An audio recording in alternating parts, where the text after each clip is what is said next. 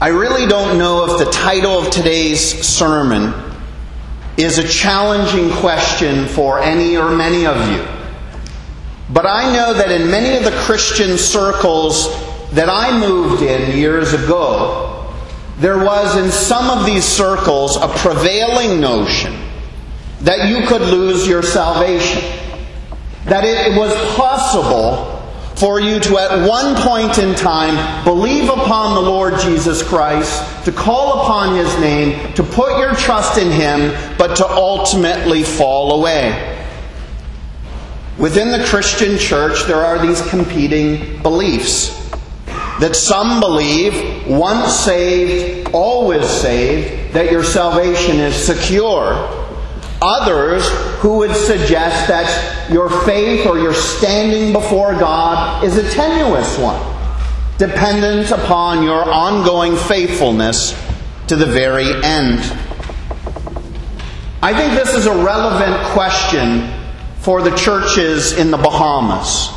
I believe this is a relevant question for the churches in the Bahamas for this reason. If you have lived here for any amount of time, and I'm almost at the 6-year mark, if you've lived here for any amount of time, you will realize that the vast majority of people in this country claim allegiance to Jesus Christ. That if you were to take a survey of the people in this country, the vast majority would say, yes, I believe in Jesus.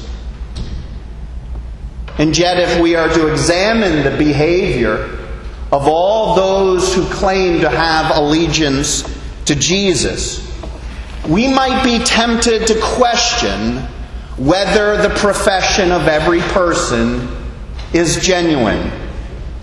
Or perhaps we simply wonder, maybe the person at one point in their life had a genuine profession of faith, but they have fallen away. Which begs the question, if a person turns away from Jesus in a sustained sort of way, will such a person go to heaven? If a person turns away from Jesus in a sustained sort of way, will that person go to heaven? Or to put it another way, can a person lose their salvation? Is it possible for you to be redeemed and to lose that redemption? Well, the text before us this morning, Hebrews chapter 6, is often cited as a proof text by those who believe your salvation can be lost. And they would cite Hebrews 6 as an example of those who've lost their faith. Let's look again at verses 4 through 6. For it is impossible in the case of those who have once been enlightened, who have tasted the heavenly gift, who have shared in the Holy Spirit, and have tasted the goodness of the Word of God and the powers of the age to come, and then, having fallen away, to restore them again to repentance, since they are crucifying once again the Son of God to their own harm, and holding Him up to contempt. Now, as you might imagine, biblical commentators see this same section of Scripture differently. And there are 3 common ways of interpreting this passage.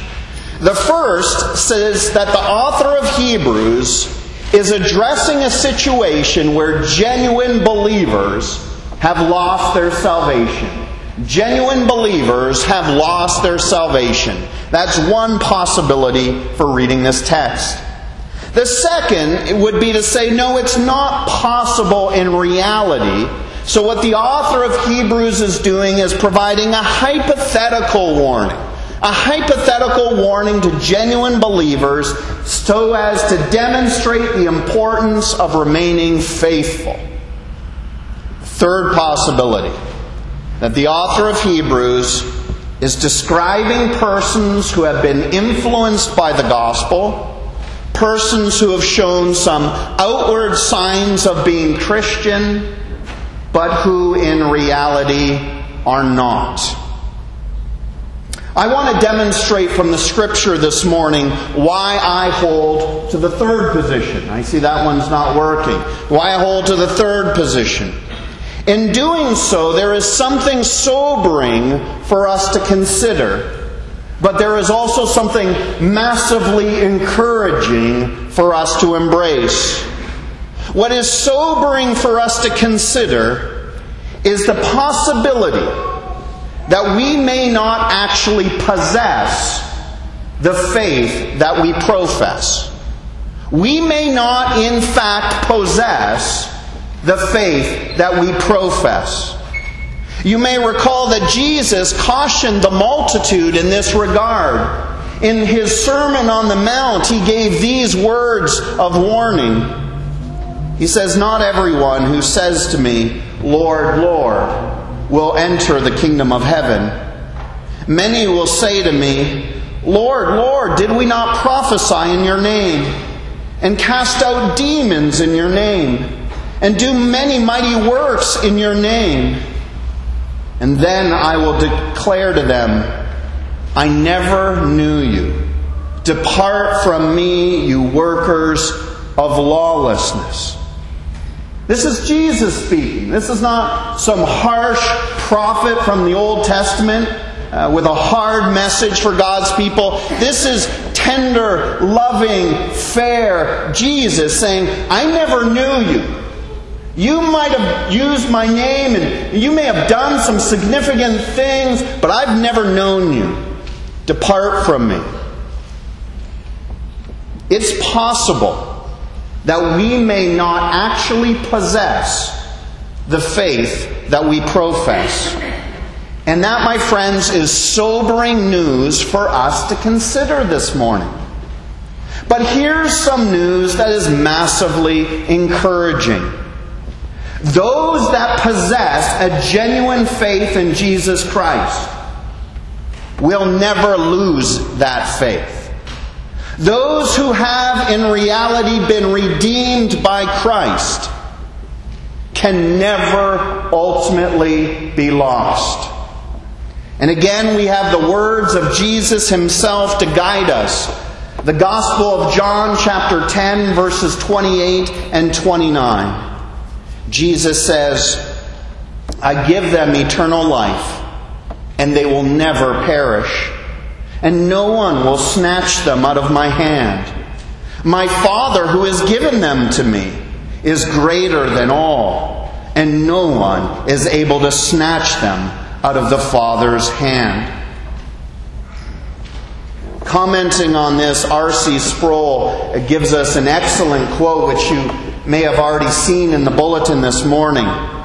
Sproul says, "We are secure," that is, secure in our faith, "we are secure not because we hold tightly to Jesus, but because He holds tightly to us." He holds tightly to us. Or as our hymn puts it, we just sang this, "No power of hell, no scheme of man can ever pluck us from His hand." That's right out of John 10. No one is able to snatch them out of the Father's hand. What we find throughout the New Testament is this notion that the God who initiates our salvation also preserves it. The God who begins salvation in you ensures that it gets finished. We see this in Philippians 1, verse 6. Paul says, "I am sure of this, that He who began a good work in you will" what? "Will finish it, will complete it at the day of Jesus Christ." Jude, at the conclusion of his letter, writes, "Now to Him who is able to keep you from stumbling, He who is able to present you blameless before the presence of His glory with great joy." Friends, it is encouraging, I hope, to hear those who have been redeemed by Christ are being kept by Christ and can never, ever ultimately fall away. Well, Pastor, if what you're saying is true, how do we make sense of Hebrews chapter 6, verses 4 through 6? If Scripture cannot be at odds with Scripture, how do we reconcile what we see in Hebrews 6 with the assertion that a true Christian can never fall away? Well, if we return to the text, we can begin to build, or we can begin to assemble the profile of the kind of person that is being described here in the book of Hebrews. Look at verse 4. We are told, first of all, of a person who has been enlightened. A person who's been enlightened. Well, what does that mean? Well, taken very literally, someone who has been enlightened has been exposed to what? The light. If you're enlightened, you've been exposed to light. Now, if you were to turn, and you don't need to do this, I'll do it for you. If you were to turn to Psalm 43, verse 3, you would see that the terms light and truth are presented as being synonymous. So light in the Bible is the equivalent of truth. So someone who has been enlightened is someone who has been exposed to the truth of the gospel. Well, we're told more than that about this person in Hebrews 6. Not only have they been enlightened, we're told the person has also tasted the heavenly gift. That the person has also shared in the Holy Spirit. So we see that something here is bigger than exposure to information. Something going on here is much bigger than exposure to information.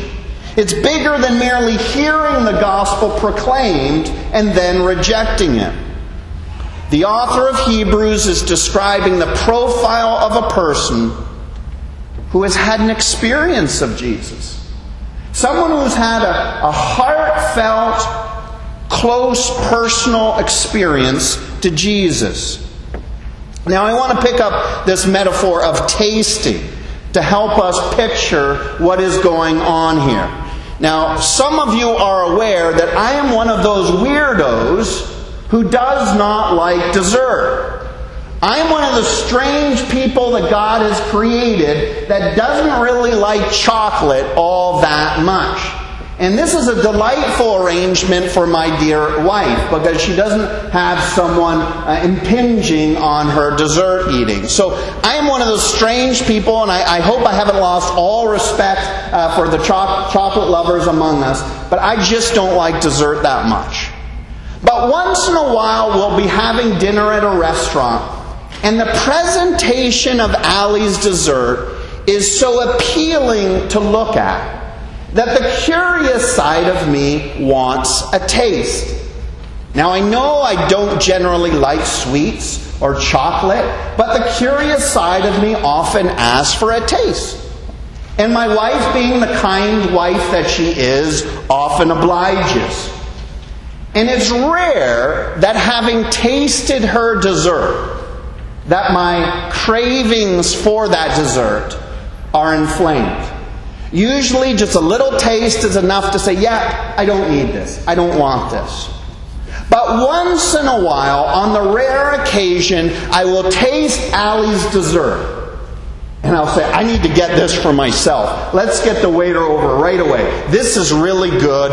And now that I've tasted it, I want it for myself. Well, the sense I get from Hebrews 6 verse 4 is that there are those who got a taste of Jesus. There are those who got a sampling of what Jesus was like, but they were not compelled to receive Him as their own.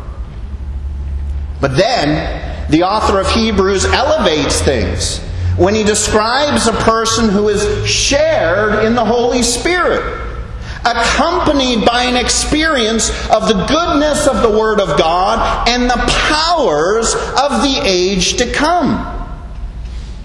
So we look at this and I think we'll all admit, this sounds a little more involved than just a taste test. This sounds like it's more deeply layered than just a sampling of Jesus. So we need to ask a question. Do we have an example in the New Testament? Do we have an example of a person who fits the description of Hebrews 6? Someone who shows themselves to be a Christian who ultimately falls away. Is there anyone we can think of in the New Testament that we could point to and say they were enlightened by the gospel? Someone we could say they had a personal experience of the power of the Holy Spirit. Someone we could say in spite of those things they still fell away. Is there such a person? Yes, there is. And his name is Judas. You'll remember it doesn't end well for Judas. And even before he betrays Jesus, this is what Jesus had to say about him to the disciples. Woe to that man by whom the Son of Man is betrayed. It would have been better for that man if he had never been born. That sounds like the hardest thing that you could say about a person. To look at them and say, it would have been better if they had never been born. It would have been an advantage to them if they had never been born. So things don't go well. Things don't end well for Judas, who clearly, ultimately falls away. But now if you were to scroll back in the Gospels, what would you see?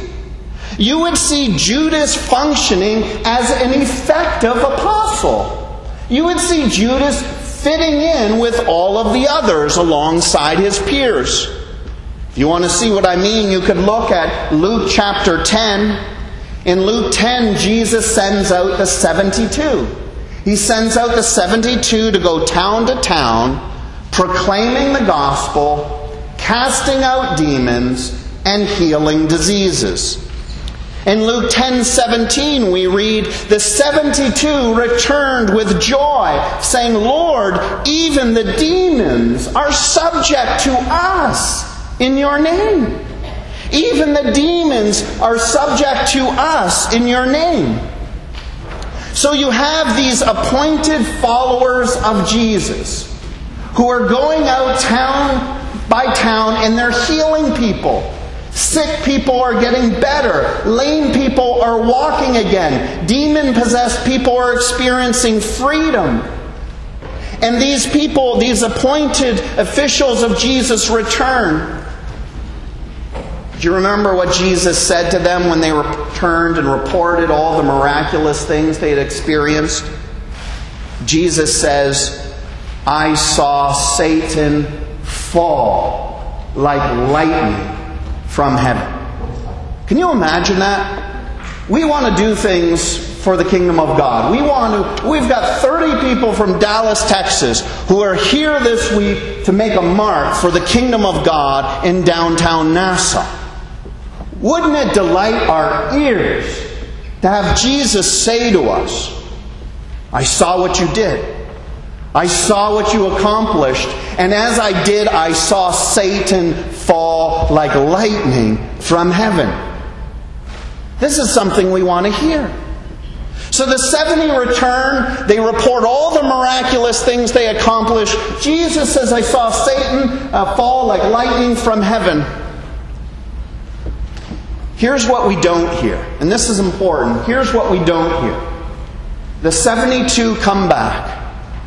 Maybe Peter or James or John pulls Jesus and says, Jesus, we need to have a word with you. Can we speak to you in private, please? Jesus, we had an outstanding time in the communities. We were healing people miraculously. We were seeing demons cast out. But we ran into a little problem. See, Judas couldn't do it. We were all healing people, but Judas couldn't heal anyone. We were all casting out demons in your name, but Judas, he couldn't figure this out. We don't hear that. We don't read that. So by every appearance, Judas shared in the Holy Spirit, at least to the degree that he could function alongside those who are called and appointed by Jesus. By the Holy Spirit, Judas could accomplish, he could achieve what the other apostles were achieving. Judas fits the description of the person profiled in Hebrews chapter 6.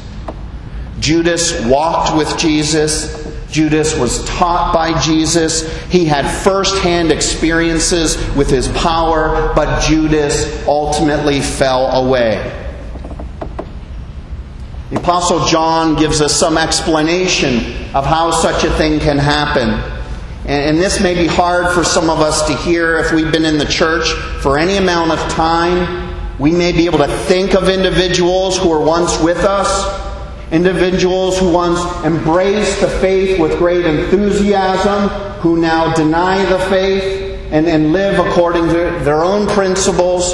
And as you think of such people, the Apostle John gives an explanation in his first letter, chapter 1, verse 19. John says they went out from us because they were not of us. For if they had been of us, they would have continued with us. And they would have continued with us because they were being kept by the power of God. Again, it is sobering to observe that it is possible to be influenced by the gospel, to demonstrate some outward sign of being a Christian without really being one. I think it is an important exercise. I'm not trying to cast doubt here. I'm not trying to unduly startle you this morning. But Paul tells us in Philippians that we're to work out our salvation with fear and trembling. So it behooves us to at least take a minute, to at least take some time in prayer and ask ourselves, do I really possess the faith that I profess? I say that I am a Christian, but is there evidence to that reality? It is sobering to consider that. But on the other hand, it is massively encouraging that if you've gone through that exercise of self-evaluation and scrutiny, that if you've gone through the exercise time and time again and have come out on the side, yes, I sense by the Word of God and by the fruits of my life that I genuinely belong to Him, then the good news is you will always belong to Him. You will always belong to Him because He holds tightly to you. You may not hold tightly to Christ, but if He has redeemed you, He holds you tightly, and He is keeping you, and He is making sure that you will never be lost. Now I realize there is a strain of thought out there by some who would say, well, if Jesus is forgiven all my sins, if there is no possibility of losing my salvation and no possibility of forfeiting heaven, if that's true, then I might as well just do what I want. Do as I please, live as I please, be the master of my own destiny. Friends, the surety of your salvation should never ever become a license to sin. The surety of your faith should never lead a person to be careless in their relationship with Jesus Christ. If Judas is our example of someone who had the appearance of faith without the reality of faith, then Peter is our example of someone who had the reality of faith without always having the appearance of it. We most certainly don't want to be a Judas, because if we're a Judas, we don't have redemption and there's no hope for us. We don't want to be a Judas. But I don't think we want to be Peter either. At least not the Peter we see during the earthly ministry of Jesus. Do you remember how Jesus warned Peter? How Satan's desire was to what? Sift Peter like wheat. But Satan didn't get to sift Peter like wheat. Why? because Jesus was praying that his faith wouldn't fail. Satan was waging war against Peter's soul, and Jesus was saying, don't worry, I've made provision. Your faith will not fail. So even though Peter denied Jesus 3 times, even though Peter at times held on loosely to Jesus, it is clear that Jesus held tightly to Peter. So friends, if Christ is holding you, if Christ has a hold of your faith, if Christ has a hold of your life, it is impossible for him to ever let you go. It is impossible for anyone or anything to snatch you from his hand. And I pray that this security would inspire your service to the kingdom of God. I pray that this security would inspire your boldness in sharing your faith, in sharing the gospel. I pray that this security, this notion that God holds you for all eternity, I pray this security would mark you with gratitude, mark you with joy, mark you with peace and assurance. Brothers and sisters in Christ, let us make every effort to have the appearance of our faith match the reality of our faith. If we are redeemed, we have an obligation that the appearance of our faith, the appearance of our Christian walk, would match and be consistent with the reality of it, to the glory of our Redeemer, Jesus Christ our Lord. Amen.